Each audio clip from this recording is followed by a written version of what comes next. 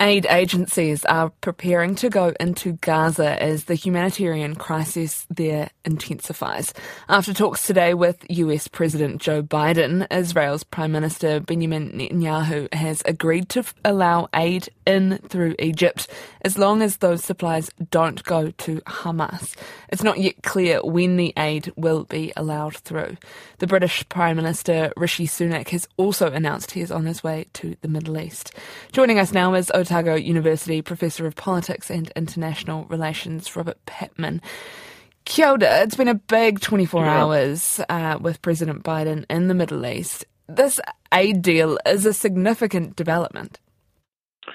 Well, possibly, but it has to be weighed against the fact that the US vetoed a UN Security Council resolution, which was supported by 12 of the UN Security Council members, which allowed for a ceasefire, condemnation of violence against all civilians, and would prepare the way for humanitarian help.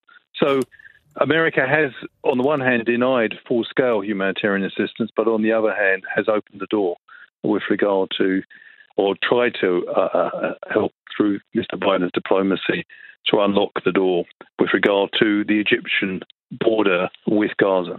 Because I think it's something like only 20 trucks are going through it, and the deal with the UN would have been significantly larger? Yes, I mean, this is a drop in the ocean. Let's be quite clear about this.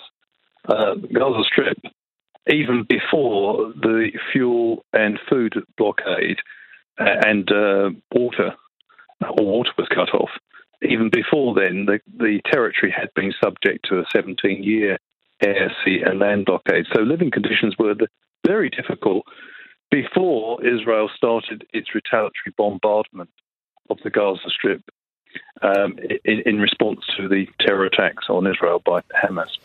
We've seen in the last few hours photos of President Biden hugging Benjamin Netanyahu. What do you make of this display of support, and what could this do to further anger people towards Israel and the United States? I think it is quite risky for Mr. Biden.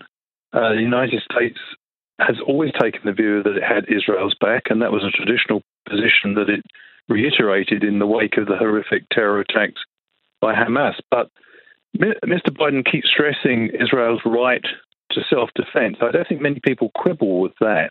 It's just whether that right to self-defense includes effectively imposing a siege on a territory which there's 2.3 million people, many of which had nothing to do with the terror attacks that Israel experienced. If Mr. Netanyahu's intelligence service were caught cold and surprised by those terror attacks by Hamas, it's also, I think it's fair to deduce that the average Palestinians living in Gaza knew very little about what Hamas was intending to do, and therefore were not party to the attacks. The problem is then political. No amount of bombing will give an answer or a solution? No, there is no military solution to a political problem. I mean, Hamas can be completely extinguished, but the Palestinian desire for self-determination and statehood will not be diminished.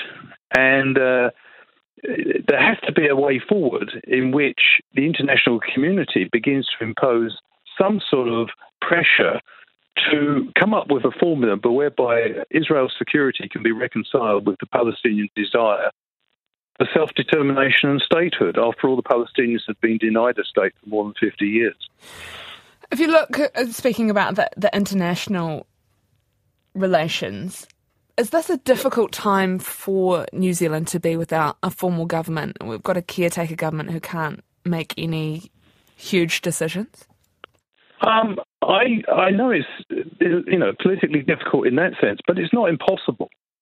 Chris Luxon and Chris Hipkins, they both have a bipartisan approach to foreign policy, as both pointed out, or at least Chris Luxon pointed out in the debates between the leaders during the election. I think New Zealand should have a voice on this issue. It's very important that New Zealand makes it clear to the world that we support Israel's right to defend itself, but that defence of itself has to include full respect for humanitarian law and international law generally, and does not extend to collective punishment of a population in Gaza which was not involved in the terrorist attacks.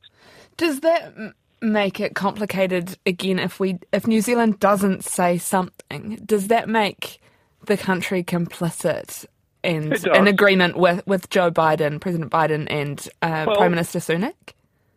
I think this situation is unfolding, to be fair.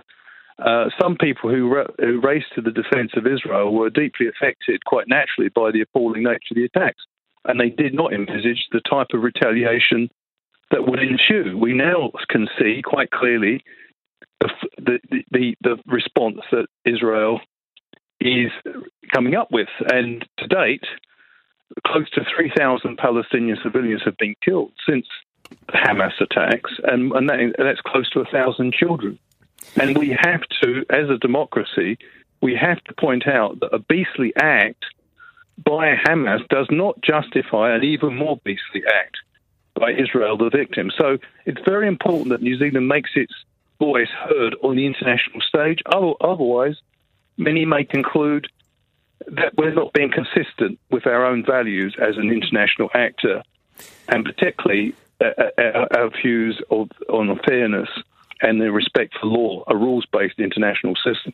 Kia ora. Thank you very much. That's Professor of Politics and International Relations, Robert Patman.